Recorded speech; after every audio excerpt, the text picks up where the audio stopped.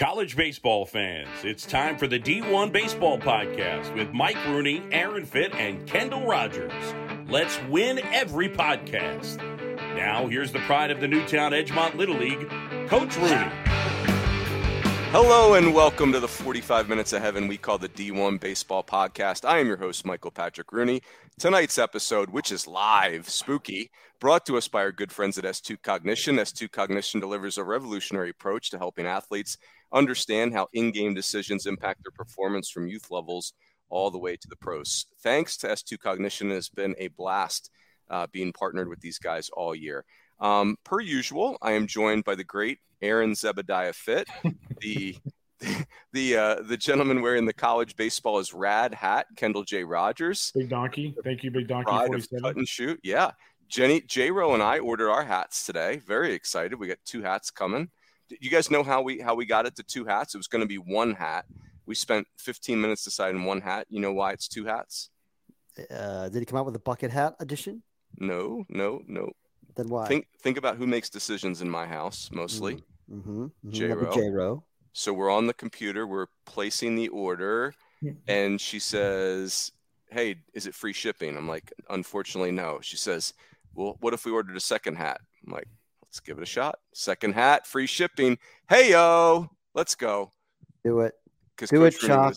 Yeah, that was great. Speaking of, Aaron gets to spend a full week with Steven Shock this week. Have you prepared yourself mentally for that? Well, I mean, Shock, of course, being Shock, he texts me at like 4 o'clock this afternoon, like, "Hey, I don't have a credential. Can you help me?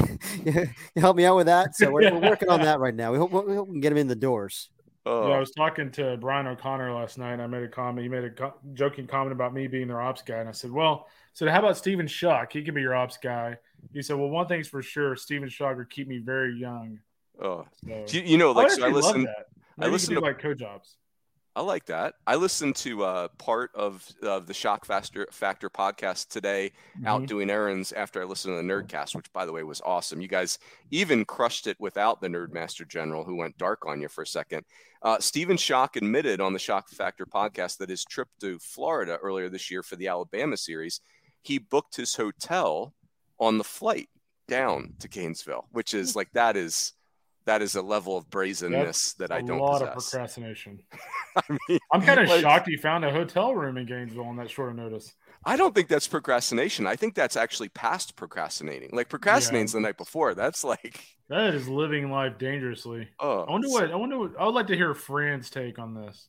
Yeah, that's right. I mean, does he operate his marriage traveling like this? They've only been married a few months. Fran's got time to clean that up, and she will. She clean it up, Fran. That's your home. In the words of Runes, that's your homework for the next week, Fran. Yeah, that's right. Work on Shock's timeliness. Yeah. Speaking of wives, that's J-Ro on the NutriBullet at the 1:45 mark. I'm not kidding. I told her we were going into podcast, and she said, "Well, I'm getting ready to NutriBullet, so sorry, not sorry." We have J-Ro in the NutriBullet. We've got Mason out there on the Fortnite, so hopefully we'll keep it down a little bit. Oh, nice. I like that. Does Mason have any, like, is there smack talking in Fortnite, KR? Yeah, to the point where I have to like calm him down. So it's verbal because they're mic'd up, right? Like they're mic'd like a phone up. call. Yeah, it gets verbal. It gets intense.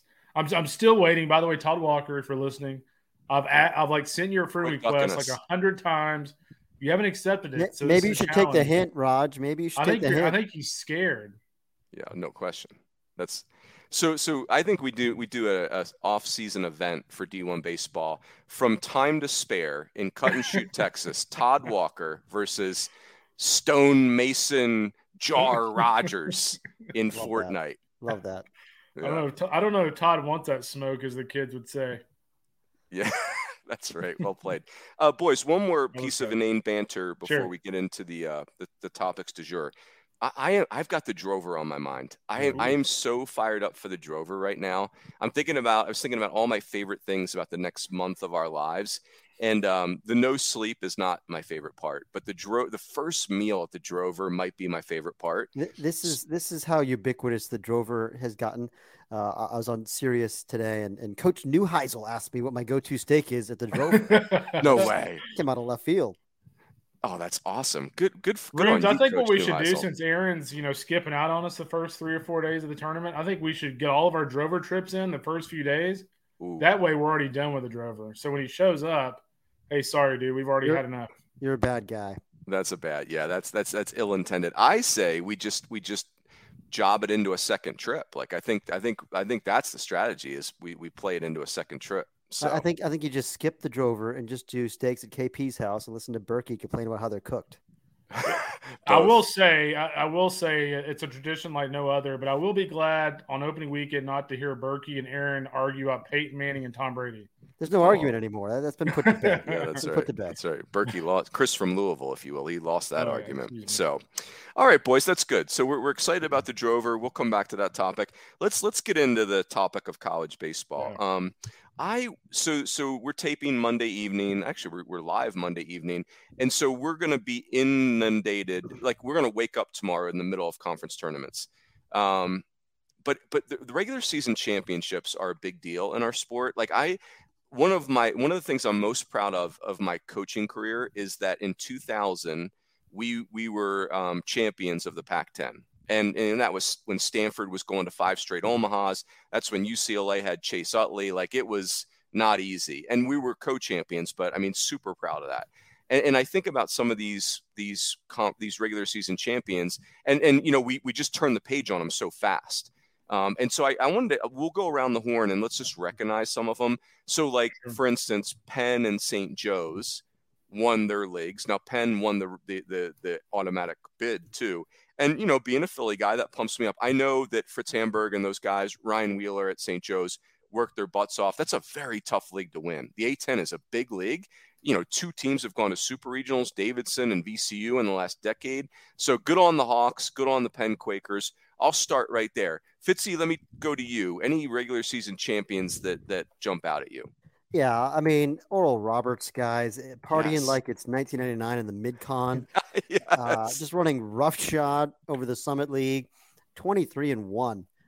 Just utter domination for Oral Roberts, a team that I finished 43 and what are they? They won a lot of games, 43-11. I mean, that's team. It stinks for them that they got to win the automatic bid or they're not getting in because the RPI is still in the 70s. But I think they will. I think they're by far the best team, as you can tell, in the Summit League. And our man Patrick Ebert has been all over him. He's written about him a couple times in the mid-major notebooks. And I look forward to seeing what they could do in a regional if they can get through.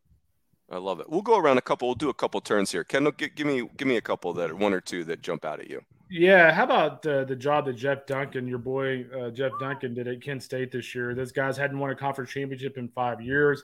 They go 40-14. They had a 24-6 record in the Mid-American Conference, and what more impressive way to finish the season than what they did the final weekend against a good Ball State team on the road? 29 runs, 14 runs, 11 runs, just total domination.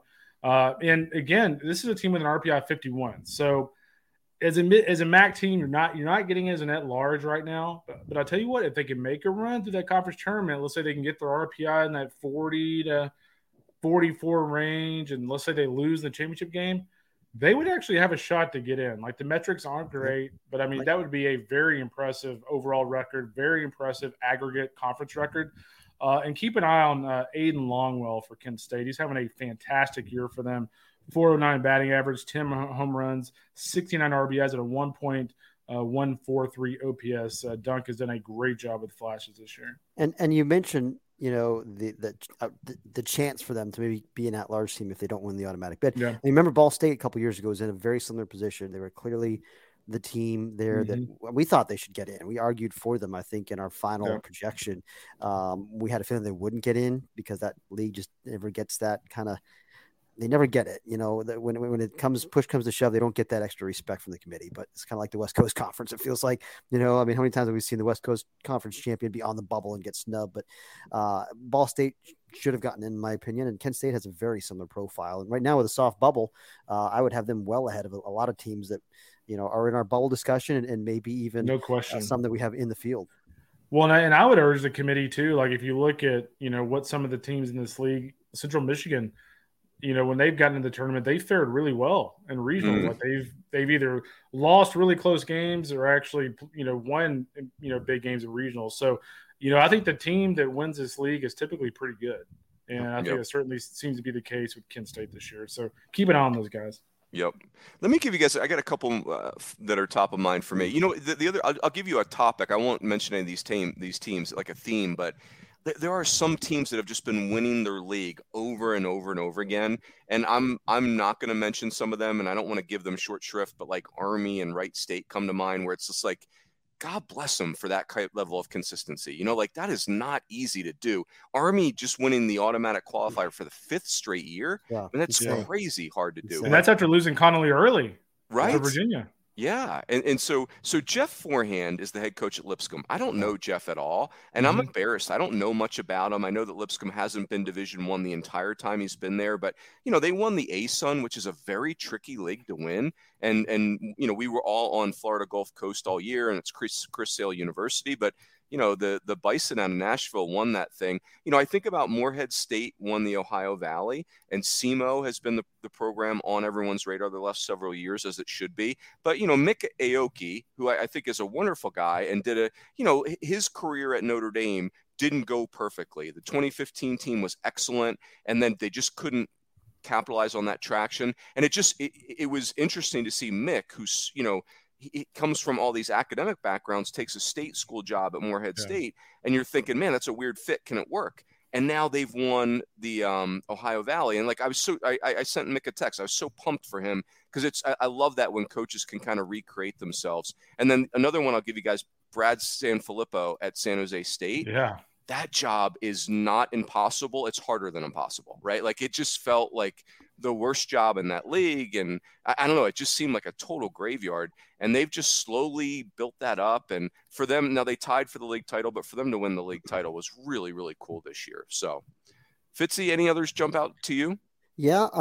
You know, Alabama State, the Hornets is dominating the SWAC, 26-4. We touched on this in the Nerdcast last night, but 26-4 in conference play. They have a 122 RPI too, which is like really, it's just probably as strong in RPI as I can remember for a SWAC team. It's just usually so hard for those teams to get up there. 39 wins overall. I mean, they've had some good teams. They've had a lot of talent over the years there. With Coach Melendez, Coach Vasquez, kind of picking that up and running with it. And it's just, you know, it's a really good, consistent program. And they've built a certainly winning culture and continue to do so. You know, even with Bethune-Cookman now in that league. And, you know, Bethune had a good year and is 20-9, second place, 5.5 games back. I mean, it's just, you know, Alabama State's a machine. Love it. KR? How about Loyola Marymount and the job that Nathan Schoat's done over there, guys? I mean, when you look at, you know, this is a program, this is their 4th regular season championship in school history. They were picked 5th in the WCC coming into the season. And not only did they win the league, guys, they won that league by 4 games. Yeah. They dominated that league. And so I think when you look at LMU, they're one of those teams that, like, I hate to pick favorites in the WCC tournament, but I hope they win it, because they have one of the best pitchers in college baseball, Diego Barrera, on Friday nights. I mean, you look at his numbers, you know, he's just a total command specialist, ERA under 3, which in today's college baseball, an ERA under 3 is pretty incredible. You know, 88 strikeouts, just 10, I think it's 10 walks in the season. Yeah, he has 10 walks and 92 2/3 innings of work. He's just a kind of a funky lefty, 6 foot, 165. Like, that profile for me, guys, is like what college baseball to me is all about. Guys like that, having years like that. And so I would love to see Diego and LMU in the postseason. A great job by Schoat and company.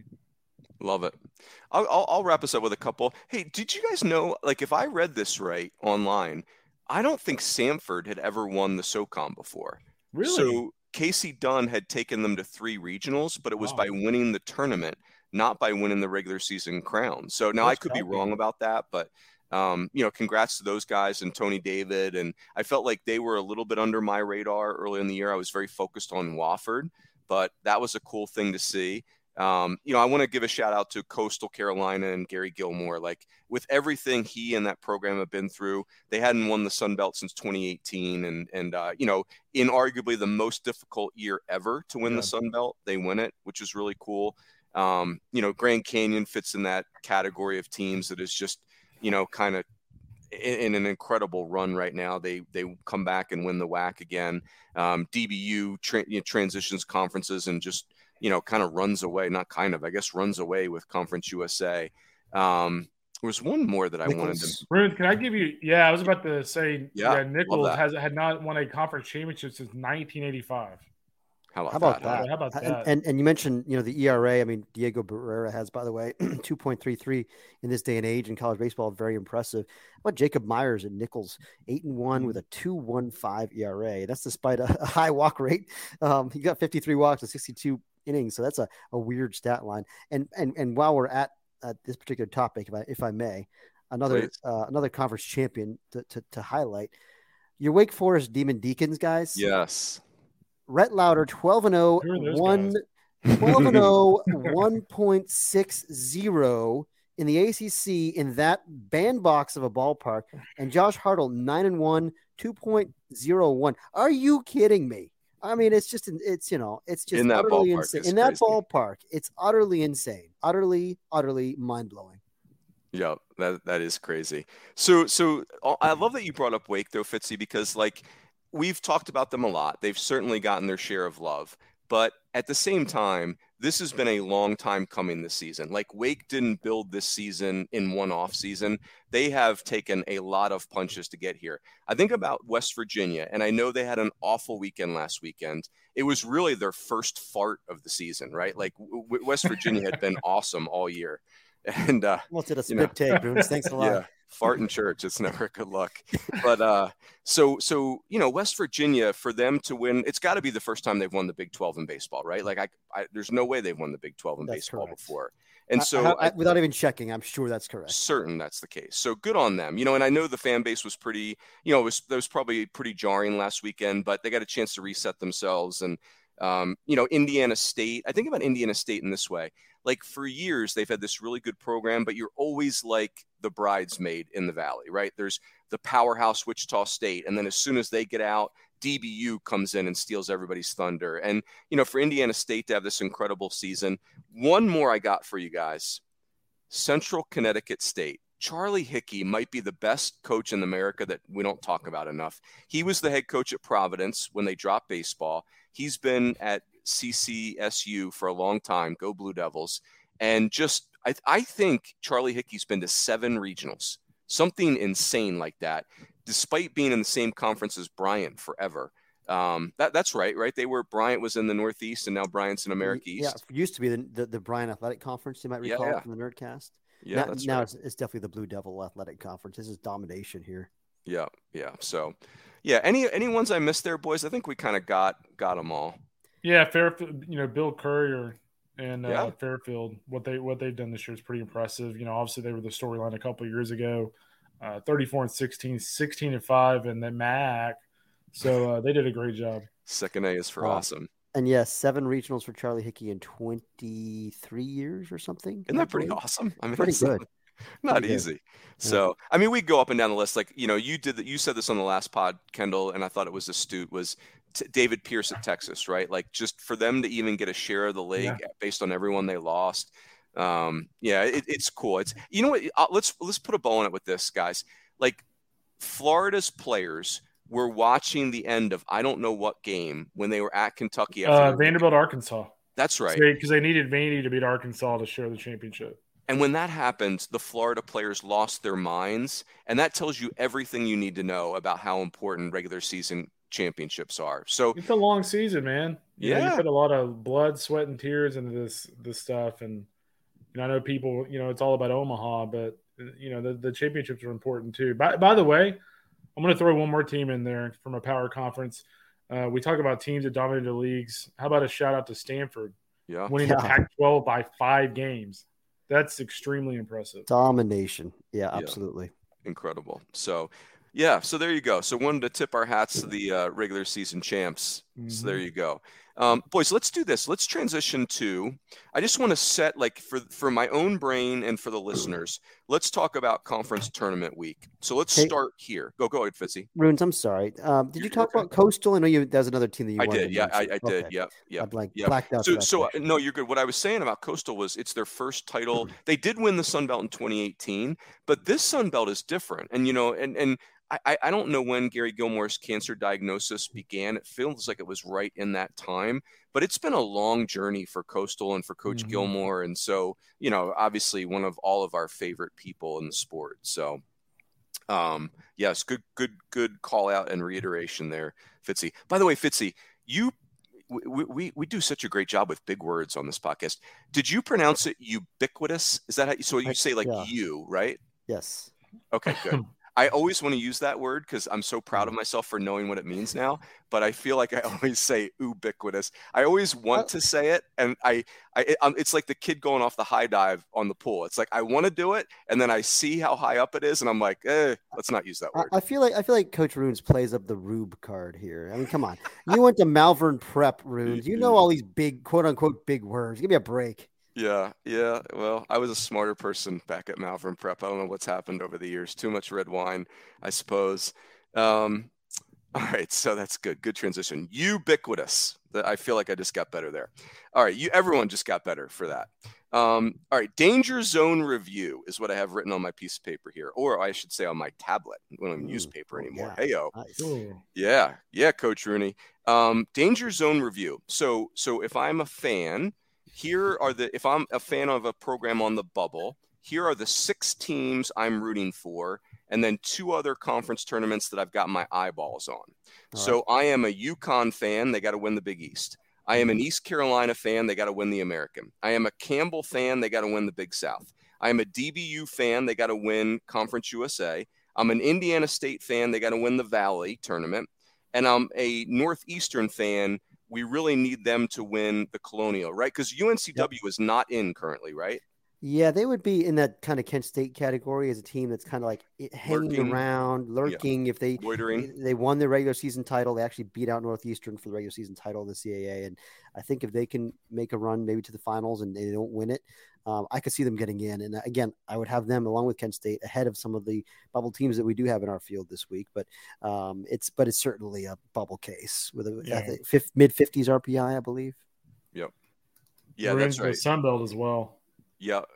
So the 2 conferences I was going to bring up, KR, were the Fun Belt, like you just said. Like, you really need the core 3 to win the Fun Belt, right? Like, you need Troy, Coastal, or Southern Miss, or else that becomes a 4-bid league, and that's a problem if you're on the bubble. And then the Big Ten, right? You also need the core 3. You need Iowa, Indiana, or Maryland to win that. By the way, there's another conference champ. Maryland back-to-back. Haven't lost a series in the Big Ten since 2021. How about that? Maryland won't lose a Big Ten series until 2024 if they lose a series in 2024. How cool is that? And it's not like they had a particularly easy conference schedule. I mean, if you look at their conference schedule, they played all the good teams, and they just beat them.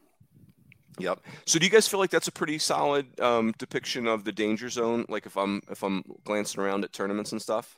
Yes, I think that's spot on. I'm trying to see if you missed anybody. I think that's well. What if Fullerton? Well, never mind. I mean, no, it's a good point, Kendall. If Fullerton wins the automatic bid, then Santa Barbara and Irvine, like that goes from 2 to 3. That's a good one, actually. Yeah, okay. Yeah. I was about to say the Big West tournament, and I caught myself. So that'll be in get a tournament. 2052 is when their tournament is scheduled for. So yeah, you need to root for the Gauchos, basically, for the bubble team. By the way, one more sidelight on here, and then we'll get to the Power 4 tournaments. Because I'm going to do the Big 12 this week. Kendall, you and I will be at Globe Life. One of the things I'm going to do, say it again. And Stitchhead. And Stitch, yes, the great Stitch. He'll be the drunk guy in the stands. That's right. He's the only person. He's the only male in America in the year 2023 who's taking pictures of himself drinking beers on the clock. It is awesome. Like, can you imagine if I did that in my medical sales job? Holy hell! That's working for Barstool. Come on. It's so great. He is the Dos Equis man of college baseball. Oh gosh, what the hell was I going to say? I have no idea. Big 12 tournament. Yes. So if I was the Big 12 SIDs, what I would do is I would take playing 24 league games. I think it's a massive disadvantage. It's what Oklahoma's 11-13 feels infinitely worse than A&M's 14-16. Like, it feels miles apart. and it's really not that far apart. So maybe I'm just a simpleton, but if I was a Big 12 SID, I would take my league record and I would extrapolate it over 30 games, just to not have like it's almost like marketing, right? Like if something costs $401, it feels more expensive than something that costs $398. Am I just sniffing glue over here, or do you think there's something there? Fitzy's smirking at me. Yeah, I mean, listen. Next year that the league gets reformed, and you get a bunch of 25, I think. I don't know. Who could say? Truly. Next, so Texas, I know you have one more year in the league, but BYU, Houston, and Cincinnati join next year. What about UCF and UCF? So so BYU, Cincinnati, UCF are in the league next year. So they've got a bunch of teams. So they've got 13 this year for 1 year, and then they go down to 11. Is that how that's working? Yes. Thanks a lot, Iowa State, by the way. Jeez. Losers. You and Colorado killing the drill. Listen, if there's any Iowa State fans listening right now, I mean, that's a loser athletic program. I said it. If you want to change my mind, get a damn baseball team. Let's go. By the way, trivia for you. Who was the last Iowa State head baseball coach? That's a great question. Runes, you know this. Come on. Jeff Duncan was on the team because we picked him up as a transfer to Arizona State. Gosh, I have no idea. This is where my original Big 12 roots come into play. Oh, yeah, Ken. Look at you showing off. I like it. I don't know. What do you got? Lyle Smith. Yeah, that's... What has become of Lyle Smith? I have no idea. He's selling insurance somewhere. I'll be Googling Lyle Smith. Maybe he's working on the Kurt Reed agency. We're going to come back to Kurt Reed. Hold that. No, but on that final team, I want to say they had Alan Bomer, who ended up at Texas. I think they had Spencer Allen. Yeah, he was on that team. I know that. And they had Aaron Runk. Right. They had Aaron Runk, who was like a first or second team All-American. Like, they were legit. Like, they made a run at the Big 12 tournament that year. Go Cyclones. Look at that. Oh, man, that is awesome. Hey, everyone. We're going to take a quick break from our discussion to hear a couple ads from our sponsors. All right, so let's do this, boys. Boy, that was a nice sidelight right there. So let's do the Power Four, the Big Four tournaments, and let's do give me a general theme and then some injuries to watch. And I'll start us off with the Pac-12. Yeah. Pac-12 general themes are Arizona State, Oregon, USC are in the field as we sit here today, but they're in the perfect world field. They're in the utopian field, right? Which we know will not exist a week from now. Indeed. So, and I think USC is clearly at the head of that trio. I just, even though their RPI is borderline, makes me want to lose my mind. They're shout out Madonna.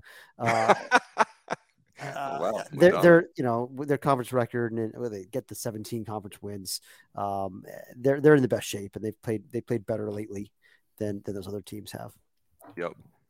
I had Oregon ahead of USC, but I think I would rethink that position. It's more an RPI leaning by me. Mm-hmm. As far as big injuries to keep your eye on, Stanford's got nothing to play for. Oregon State playing for a host, right? I mean, I think if Oregon State can win a couple of games in this tournament, I think they start with Arizona State, if I'm not mistaken. Yeah, they're in that pod. Yes, that's so. Correct. If they win those two games, I mean, I'll say this: I think if they win those two games, they should host.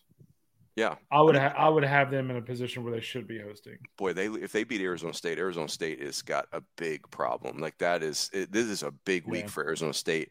And I would say the big injury top of mind for me is Jay Stoffel of Oregon. That when he went down, he was so important to their pitching staff, and it is collapsed. By the way, on Oregon State, they're like 27-8 in their last 35 games. Like they are hot as a pistol. They have 5 players with double-digit home runs. Their offense was a big question mark. I heard you say on a previous podcast, Fitzy, that they really do their starting pitching's opener-ish, which I think is well said, but their bullpen is really good. They got a great freshman low-slot joker in A.J. Hutchinson. So I think those are the themes. It's like Oregon State playing for host, those other teams playing for safety, Arizona State playing for their lives, and Jay Stoffel is the big injury that I'm very curious about. Yeah. Yeah. I've got Arizona State circled in this tournament. I just think when you look at their non-conference resume with the series loss to Mississippi State, I think that series sweep going 0-3 against Irvine at home is going to loom extremely large on Selection Monday if they don't make a big statement this week.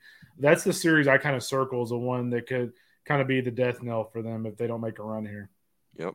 Yeah, and I don't know if you guys saw it this way, but for me, Irvine has to be ahead of USC and Arizona State in the pecking order. They're 5-0 against those two teams. I'm good with that. Even with their conference standing, I love the fact they went out and played a really challenging non-conference schedule. Yep. And they won a majority of those games. Yeah, I agree. 8-1, I think, against the Pack overall. Yeah, that's right. I believe. Totally. Yeah, they were 8-0 and then lost that midweek to Arizona. Fitzy, dealer's choice. Pick one of the big three that are left and give us some themes and a theme or themes and an injury or two that jump out. Yeah, I'll go ACC since that's where I'm going to be this week. Home game models, liking this one for Fitzy, a week in his own bed. Yeah. There's a lot at stake here. I mean, obviously I think the big storyline for me is probably the hosts. Can we sort out this Boston College, Duke, Miami, kind of group here? Right now it feels like, well, I guess Miami's probably more like in the safe group now. You've got Wake Forest as a host, Virginia, Clemson, and Miami. And then I feel like you've got Duke and BC probably competing for one more for the ACC. So I think that probably whichever one of those teams fares better this week probably would get one. And there's no guarantee they're going to get 5 hosts, but I think they probably will. So that's a major theme. Certainly you've got NC State fighting for their postseason lives. I mean, it's an interesting profile now. 13 wins in the ACC typically gets you on the board. And from there, the RPI factors in, and you got a 26 RPI, so they're fine there. And then it's, how do we do in the conference tournament? They need to win probably 2 games, I think. And then I think they probably get in. But maybe 1-1 in pool play, maybe that gets them in. It's an interesting case. It's a team that I think will make a run. I think I still believe in them. I have just not been able to quit those guys this year, even though they've been a significant letdown. And so I expect them to make some noise. And then injury, top of mind here for me, Runes. We talked about it before the show. But Vance Honeycutt has been out for, I think, the last 4 games. Talking with our friend Pat James, who covers this team and does some work with us. Run a lot of our social media stuff. But he has a UNC baseball podcast, which is really well informed. He said that he talked to Scott Forbes about this, and it was Forbes reiterated today that he's day to day. It's just called it a lower body issue, whatever the heck that means. But theoretically, he should be a factor this week. And hey, North Carolina has gotten hot and won this thing before. So they're frisky. Both those teams, UNC and NC State, you would think are going to have very good crowds at the DBAP. It's again, sleep in their own beds, home game models. Those are good things. Yeah. And I think that either one of those teams could make a run through this tournament. Fitzy, let me throw a couple more injuries in there. Jack Penny from Notre Dame has got a bad shoulder. I think he's unlikely to play. And Jack Finley is already out for the year for Notre Dame. And it does feel like Notre Dame is they're like very loosely in the mix. You guys had them in, but barely, right? Yeah, one of those last 4 in. I had them against BC last weekend, and it is like I came in there thinking, man, like I guess I'll just say it out loud. Like in one part of my heart was like, hey, Notre Dame is a team that probably shouldn't get in because you already know their best is behind them. Like Jack Finley, they don't go to Omaha without Jack Finley last year. Like that dude is a stud. And then Jack Penny being hurt. But I'll tell you, where I landed on Notre Dame is that, like the Jack Ziskas and the Brooks Coatsies and Carter Potts and Aiden Terrell and Zach Preisner. Yeah. Like these kids, it's the single best class in the history of Notre Dame baseball. 2 super regionals in Omaha, a regular season title. And it's like these kids won't let Notre Dame just wither away. So I'm really torn on that, but you could see NC State coming up and grabbing that from them. I feel like there was Andrew Healy of Duke is another injury. Can I just say, yes. I mean, I assume all those Notre Dame kids are going to go to med school after this and maybe get a PhD and an MD, because obviously none of them want to go get a job because they're not for like 7 years. For Pete's sake, guys, grow up. I'll be working for them someday soon. That's the way it's going to work. Oh gosh. So yeah, a lot of intrigue and a lot of good craft beers to be had at Durham. It is such a cool tournament, such a cool part. If you're in town for the AC tournament, you can walk to several breweries. We got Full Steam up there, Dirty Bull. We got High Wire. We got all kinds of good stuff happening. Do they still have Coors Light at those establishments, Fitzy? Get the heck out of here, Coach Rooney.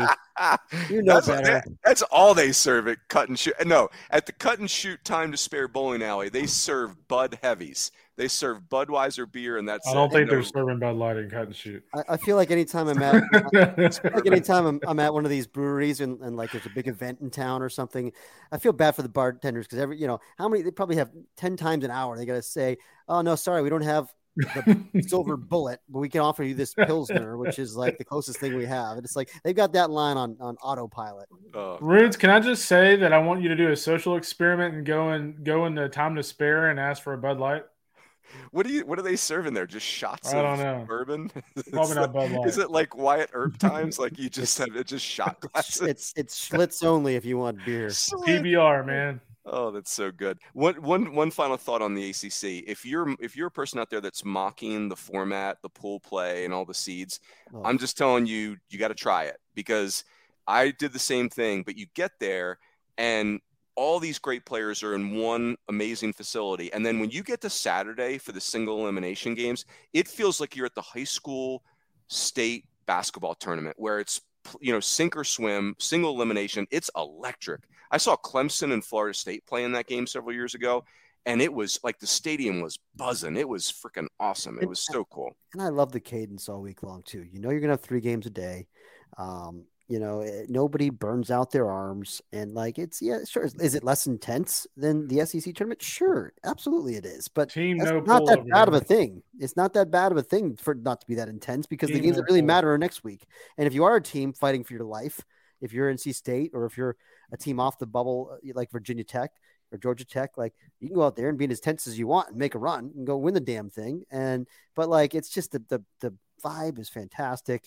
I'm the over under on number of Twitter questions or comments I hear this week complaining about the damn dead games and the pool play format is probably 400, and I'm just going to unsubscribe.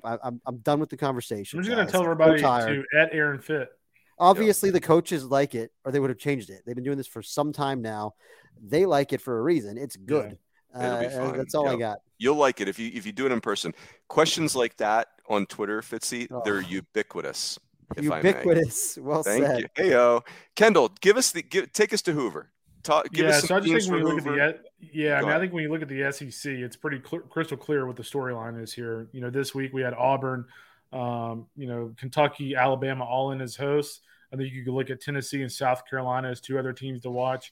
And so you got 5 teams for really, I think, 3 spots. I don't think 4 of those 5 are getting host sides. So you've got 5 teams for 3 spots, and you have 4 of those teams won 16 games in conference. Auburn won 17. So which 3 teams out of those 5 kind of set themselves apart this week? I think Auburn, for me, probably enters the weekend in the strongest position. I just think when you look at the way they finished the season, series win at South Carolina, series win at home against LSU, I think they're in really good shape. And, for me, I think I look at South Carolina in the sense of how would they look from an injury standpoint? This is a team that, well noted that they've been banged up all year long. And, is Will Sanders starting tomorrow? I don't think they've announced a starter for tomorrow. So what do they look like tomorrow when they line up? I think they play the first game in the morning. So, Kentucky and Auburn obviously, kind of lead the charge of that group, but just very curious to see what happens there. And then 2 other storylines for me, A&M being, I wouldn't even call them a bubble team right now because the bubble's so small. Obviously, as we go into the week, they'll kind of evolve into a bubble team if they lose tomorrow. But I do think if A&M wins tomorrow, I think they're in. I don't think there's any real question whether or not the Aggies get in. And then Georgia sitting at 11-19 RPI 37. There's zero doubt they're going to have to go on a big run here in Hoover to make the field. But guess what? They are starting Jaden Woods tomorrow in the opener of the SEC tournament. So getting him back from injury, does that kind of give them a boost? Because, if he can give them a strong start, all of a sudden things may change. The complexion of that team may change just a little bit. So keep an eye on Georgia a little bit. And when you say they need to make a big run to get in. What we mean by that is they have to win the automatic bid because they went 11-19. Just getting to Sunday ain't going to do it. You don't get in at 11-19. I don't care. Yep. Yeah, but I mean, if they got to Sunday, that would mean their aggregate would be 15-19. Still not good enough. Probably not, but I mean, their RPI at that point would be about 23 to probably 22 to 25. Right now, it's 37. It all depends on the bubble. Let's recap some injuries in this tournament. So you mentioned South Carolina is going to have a lot of eyeballs on them. Like Will McGillis, is he back? Is Wimmer? Is it Braylon? What's Wimmer's first name? Braylon? Braylon Wimmer. Braylon. Is he? I always want to call him Chris's dad. Is he incredible shortstop at Wichita State? By the way, is he still DHing? Is he? I think he's really important to them. Yes. On the mound, Sanders is the story. Vanderbilt, Carter Holton sounds like he's an absolute no-go, but does Hunter Owen throw? Yeah. Kentucky seems fairly healthy. Go ahead. Yeah, I was just going to say South Carolina, to me, just from a committee perspective, and we talked about this in the Nerdcast a lot, but just their whole situation is just fascinating because they clearly finished the season on a bad note, right? But I mean, they won 16 SEC games. They won they have 19 wins against top 50, and their RPI is 6. So the overall, and they have a non-conference series win over a top 8 national seed in Clemson.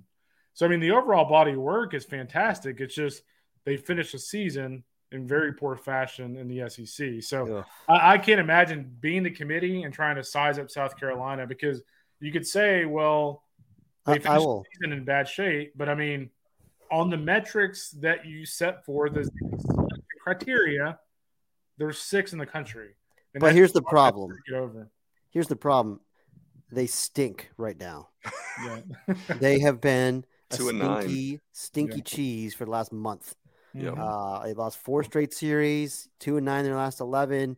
They're not the same team they were when they were steamrolling people, and it's like I get it. You can make excuses and say, "Oh, well, the injuries." And you're right. That's definitely a reason that they have not that they have struggled is they have had injuries. But I mean, like, that is still a factor. Like those things haven't gone away, and so you factor in momentum with the fact that they're just not one of the 16 best. They're not even close to one of the 16 best teams right now. They're just plain not.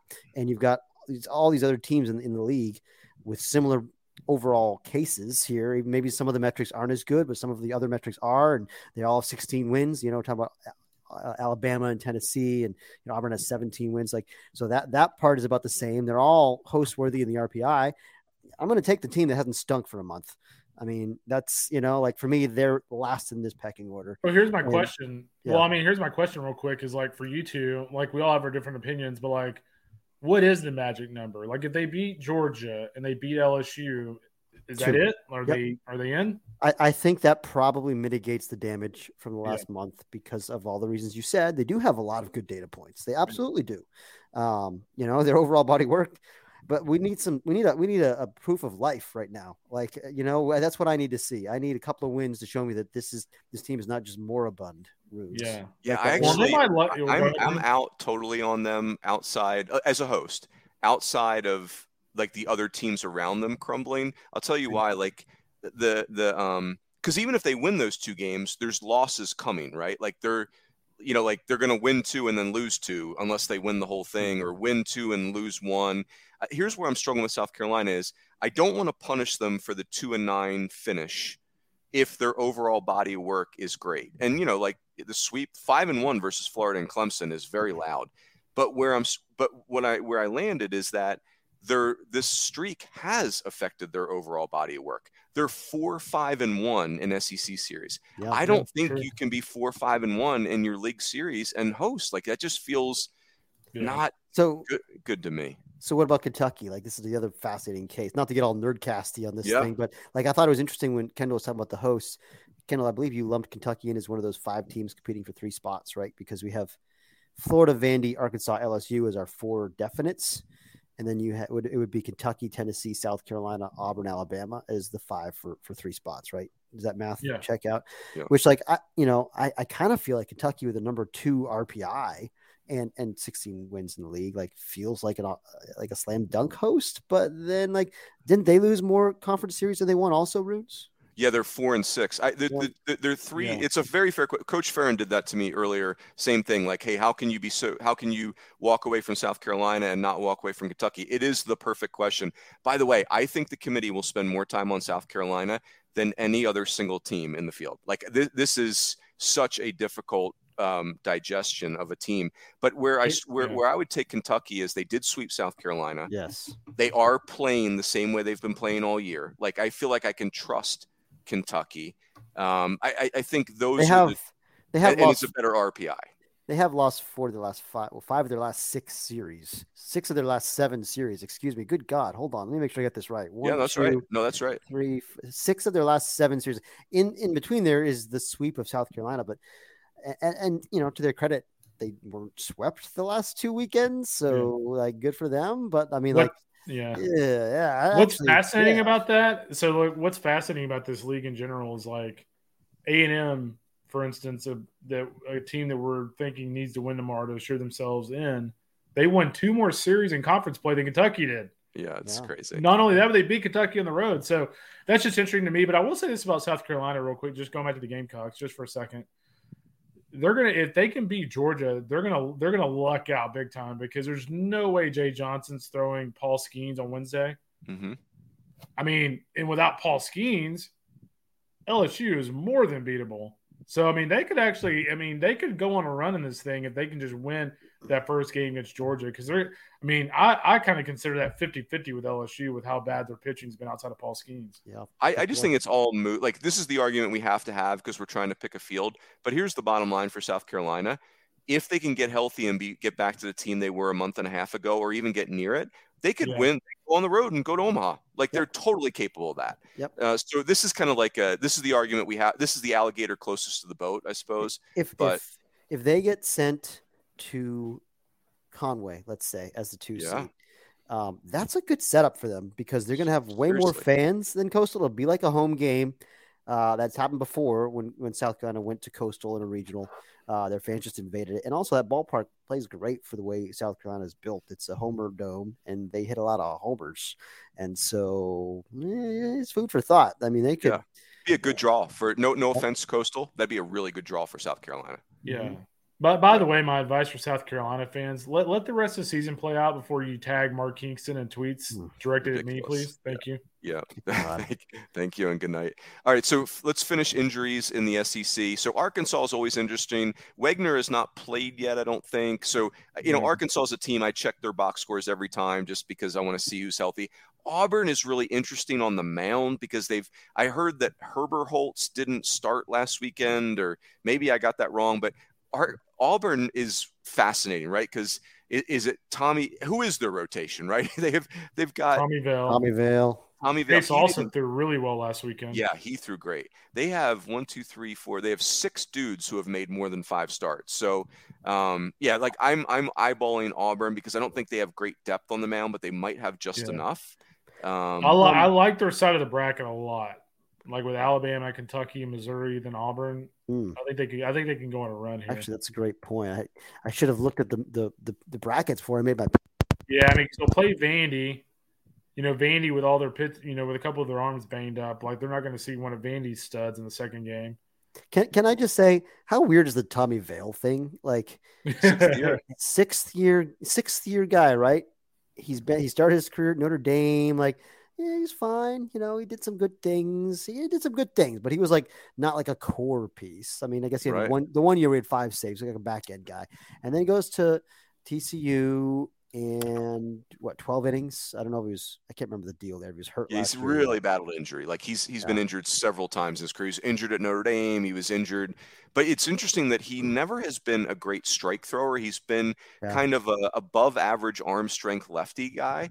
And now he's throwing great strikes. It's interesting. Well, I mean, it's still 36 walks in 61 innings, so like that's not totally. Ooh, that's not awesome strikes. No, but it's like the result. He's their right. He's their best guy, right? Like, isn't he? I mean, their best starter. It's weird. That's just. Allsup's their best starter if he's throwing strikes, right? Like he's got ridiculous arm strength. That's fair. He was throwing up to 98 against Missouri. It was absolute cheese. So, Maroons. Speaking of hosting. Yes. Let's move to the Big 12 real quick because Yes. we've got quite. Hey, let me give you the themes for the Big 12, and then you can fill in my details. That's your league. There's two themes. There's two themes in the Big 12. You've got Oklahoma State, Texas, and West Virginia playing for 2 hosts, hopefully for them, right? I think 3 would take some really weird stuff for them to get 3. Yeah, that's what, because you assume that one of those 3 teams is not going to have a good tournament. So those 3 teams playing for 2 hosts is the best case scenario. And then the other 4 teams, Texas Tech, TCU, Kansas State, and OU, playing for bids. And your guys' latest projection had a very favorable projection for the Big 12. 2 hosts and 7 teams in. I mean, for a 9-team league, that's a hell of a haul. Softest bubble in history, Runes. Yeah, really so far, yeah. As you guys said on the Nerdcast today, it's soft today. It hardens quickly. I think on the injury side, I don't know that I can think of a big injury. Nolan McClain is back for Oklahoma State. He did miss 18 games, but he's back. OU, Dakota Harris missed 13 games. They were 4-9 when he was out. He's back. That's big. Texas is, Tanner Witt is getting his pitch count up. It won't be massive. But hey, to your point, Kendall, and fill in any details you want, there is a lot to play for at Globe Life. Yeah, I mean, they're kind of in uncharted territory here, but like Texas Tech is a team that's front of mind for me. I think when you look at Texas Tech right now with an RPI 44, losing record against top 25, losing record against top 50, losing road record, really iffy finish in conference. They're a team that I think if they struggle in Arlington, they could find their way not only on the bubble but out of this whole thing if they don't play well in Arlington. Yeah, could see that. Runes, you made an interesting point in our group chat today, I believe. Who knows what day it is? I don't know. Who could say truly about Oklahoma and their resume? I think that was you who made this point. Yeah. It kind of rivals A&M's just a little bit in that, like Oklahoma does have wins over. They have 2 wins over Stanford. They have a sweep of Texas. Like those are 5 loud wins that Oklahoma has that a lot of the bubble teams don't really like. I'll pick on Arizona State right now. Arizona State doesn't have 5 wins that compare to the 5 wins I just mentioned for Oklahoma. Arizona State 5-14 against the top 50. Oklahoma 12-11. I mean, that's a dramatic difference. Oklahoma also ahead of Arizona State in the RPI. The only knock on them really is that they finished in 7th. The 2 games under 500 in their league, which is the same conference, but roughly comparable to A&M going 14-16 in its league. And so I think your point was well taken. I hadn't really thought about it that way, but yeah, they are pretty comparable to A&M really. I mean, it's could this league get 7? I mean, I think there's actually a decent shot that they could. Yeah, it's going to be very interesting. Well, it's going to be fun, boys. And the best part is tomorrow morning when we wake up, there will be college baseball. Let us wrap with a couple things. I got a couple housekeeping items for you boys. So first of all, our second sponsor all year with the podcast has been Blast Baseball. If you're ready to dominate the plate, Blast Baseball is trusted by more MLB and college teams than any other hitting solution. The Blast sensor attaches to the knob of any bat, providing real-time feedback with every swing. If you go to blastmotion.com and enter the code D1Baseball at checkout, you will save $10. That's blastmotion.com. Enter the code D1Baseball at checkout and save $10. I mean, it's really, you're getting legit feedback on, your son or yourself's swing. That's cool stuff. The other thing I would tell you is as we enter the postseason, Kendall is just giving away the farm right now. He's literally, I don't know what got into you, KR. Coupon Kendall. Yeah, Coupon Kendall, for God's sakes. But right now, if you type in save 30, you get 30% off of D1Baseball.com. It's got to be an annual, though, right, KR? It's got to be an annual, but it's well worth it. For SEC Extra. And I'm telling you, this is what you need in the postseason. What you need is you need your multiple windows, like Fitzy would teach you. Like as many windows as you can get in your house, right? So we want a window for scores. We want a window for the stats page, right? I want to look up, hey, how many steals does JJ Weatherholt have this year? I want, for player pages, I want fall reports. I think if you run into a team in the postseason, like Army and Penn have, that we don't have fall reports on them, but look up their page. We got a page on Penn. We got a page on Army. Indiana State. Do we have a team page on? We have articles on Indiana State for sure. Yeah, we have team pages for everybody, Rings. There you go.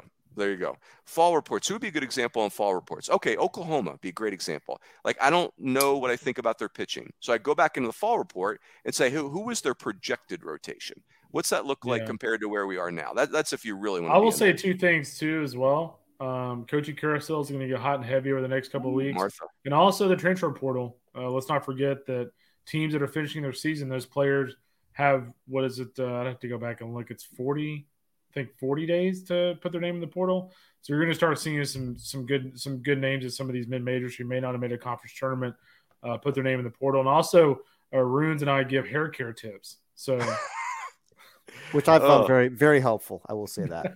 Oh, that's great. Team stat pages. That's the other part you want to look up. Yeah, for sure. Guys, I want you to know, listen, to accommodate all this stuff, I've had to go to 2 external monitors for all my windows and tabs, plus my laptop screen. I've got 3 screens going at all times now. It's listen, this is next level thinking right here. But I mean, 3D chess. Fitzy, that was almost my inane banter topic for today. Like, I'm packing for tomorrow to go to Dallas for Globe Life. And Bob Carpenter, I love you, but you sent me the wrong book this year. And this thing, it's like I feel like I'm carrying the Encyclopedia Britannica with me on the trip. It's like this is like 7 pounds. It's also a stupid format. It should be horizontal, not vertical. This is like the Bob Carpenter is the most overrated score. Well, vertical. Now you're blaspheming. I'm out on vertical. It's a waste of space. You got all this space at the bottom you don't need. We could my custom template. You've seen it, Williams. It's money. By the way, here's a shout out to our new sponsor, Bob Carpenter's Scorebook. Bobby C. Yeah, if you want to like. By the way, Aaron, I don't want you to feel bad, but I have 4 tabs open right now, including this window. I mean, like, are you even doing anything with your life? Like, you only have 4 tabs open. What are you doing with your life? So I have a Big 12 SEC page open, and I have. All right, boys.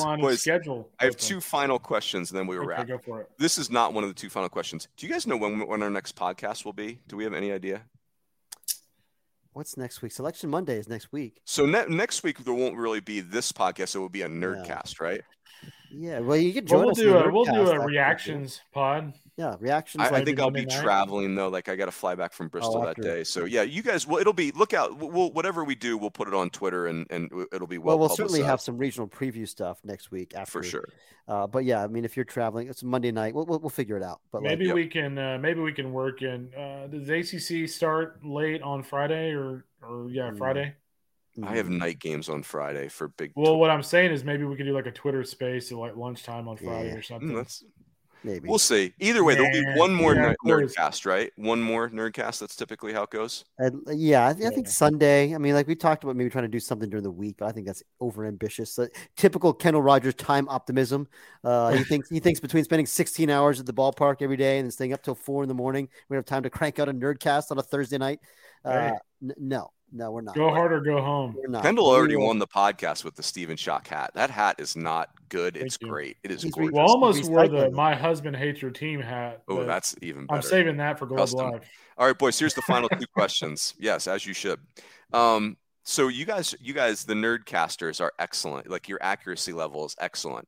I have set the over/under on correct selections of this year's field at 62.5. I feel like it's a really good line. 63. I feel like we often get 63.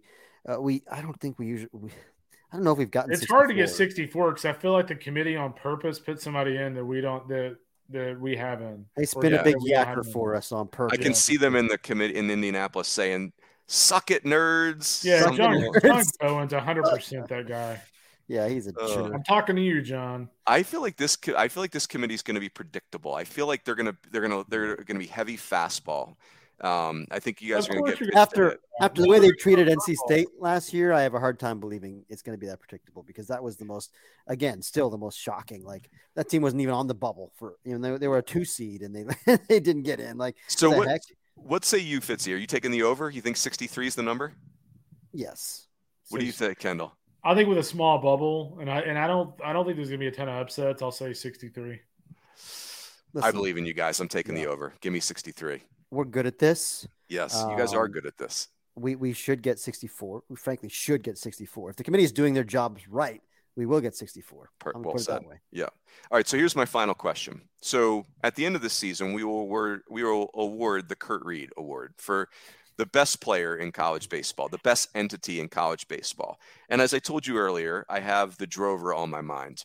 So if we were to nominate one part of the Drover and the Drover experience for the Kurt Reed Award, would it be the ambiance? The fact that it looks like it was built in the 70s and you actually walk down into a cellar to dine at the Drover? Is it the ambiance? Is it the salad bar, the world's greatest salad bar? Well, it was the old salad. It's an old salad bar with a plaque. So they don't have the plaque on there anymore. It is retained its original quality, however. Yeah, that's fair. I ditto. Is it just having an adult beverage with all the great people that are there? Like the umpires are there. David Esker's there. Like you're going to see all of your friends in college baseball there early in the tournament. Or is it the steak? Is it the red meat? So what is it? What is it? We can only nominate one part of the Drover for the Kurt Reed Award. What are you nominating? I'm nominating the salad bar. I'm just going to throw it out there. Yeah. I'll say the salad bar because like their lettuce is really good and their ranch is always on point. The salad bar is delightful. It's crazy good. It really it's the best word for it. It is so. It brings a smile to my face. It's yeah. It's excellent. Riz is getting all giddy over a salad over here. But the answer is the whiskey fillet. Get the heck out of here. It's the whiskey fillet. Come on. Next question. Maybe that's it. The Drover. Dylan Cruz is not college baseball's only 5-tool player. It's the Drover. Like move over, DC. For sure. Yeah. Love it. Somehow I've got to talk to the manager this year because they've got to be a sponsor of ours. Well, how could they not be? They're a non-paying sponsor. They would lose street cred, if they actually like paid for sponsorship. Like they're just like they're like above the fray. Like they're not going to go corporate on us. And like I've been asking for a T-shirt since like 2005, and they still aren't selling T-shirts. Good luck with that. Oh man. Well, boys, it was great to see you. Enjoy. Kendall, I will see you at Globe Life Field. That will be a blast. It's like a throwback year for me. I started this whole thing going to the Big 12 tournament, so Throwback Central. Rosenblatt report, right? Yeah, Big 12. We'll also have BigTwelveBaseball.com before that. Jeez, God, that is awesome. So great. We need you, Kendall. One of your pieces this week needs to be called Big12Baseball.com or whatever you just said. Like that. That needs to be the headline. Maybe we'll do a live interview with Chief. Chief, we will see Chief, and it will be glorious. Yes, that's right. So, Fitzy, have a good time in Durham, and enjoy Shock. Great show tonight, guys. Yes, on every podcast. A+, #WinEveryPodcast. We crushed this one. Yes, yeah, we crushed it like Kurt Reed. That's it. Everyone have a great week. Enjoy the conference tournaments, and we will catch you next time on the D1 Baseball Podcast. The D1 Baseball Podcast is part of the SiriusXM Sports Podcast Network. If you enjoyed this episode and want to hear more, please give a 5-star rating and leave a review. Subscribe today wherever you stream your podcasts.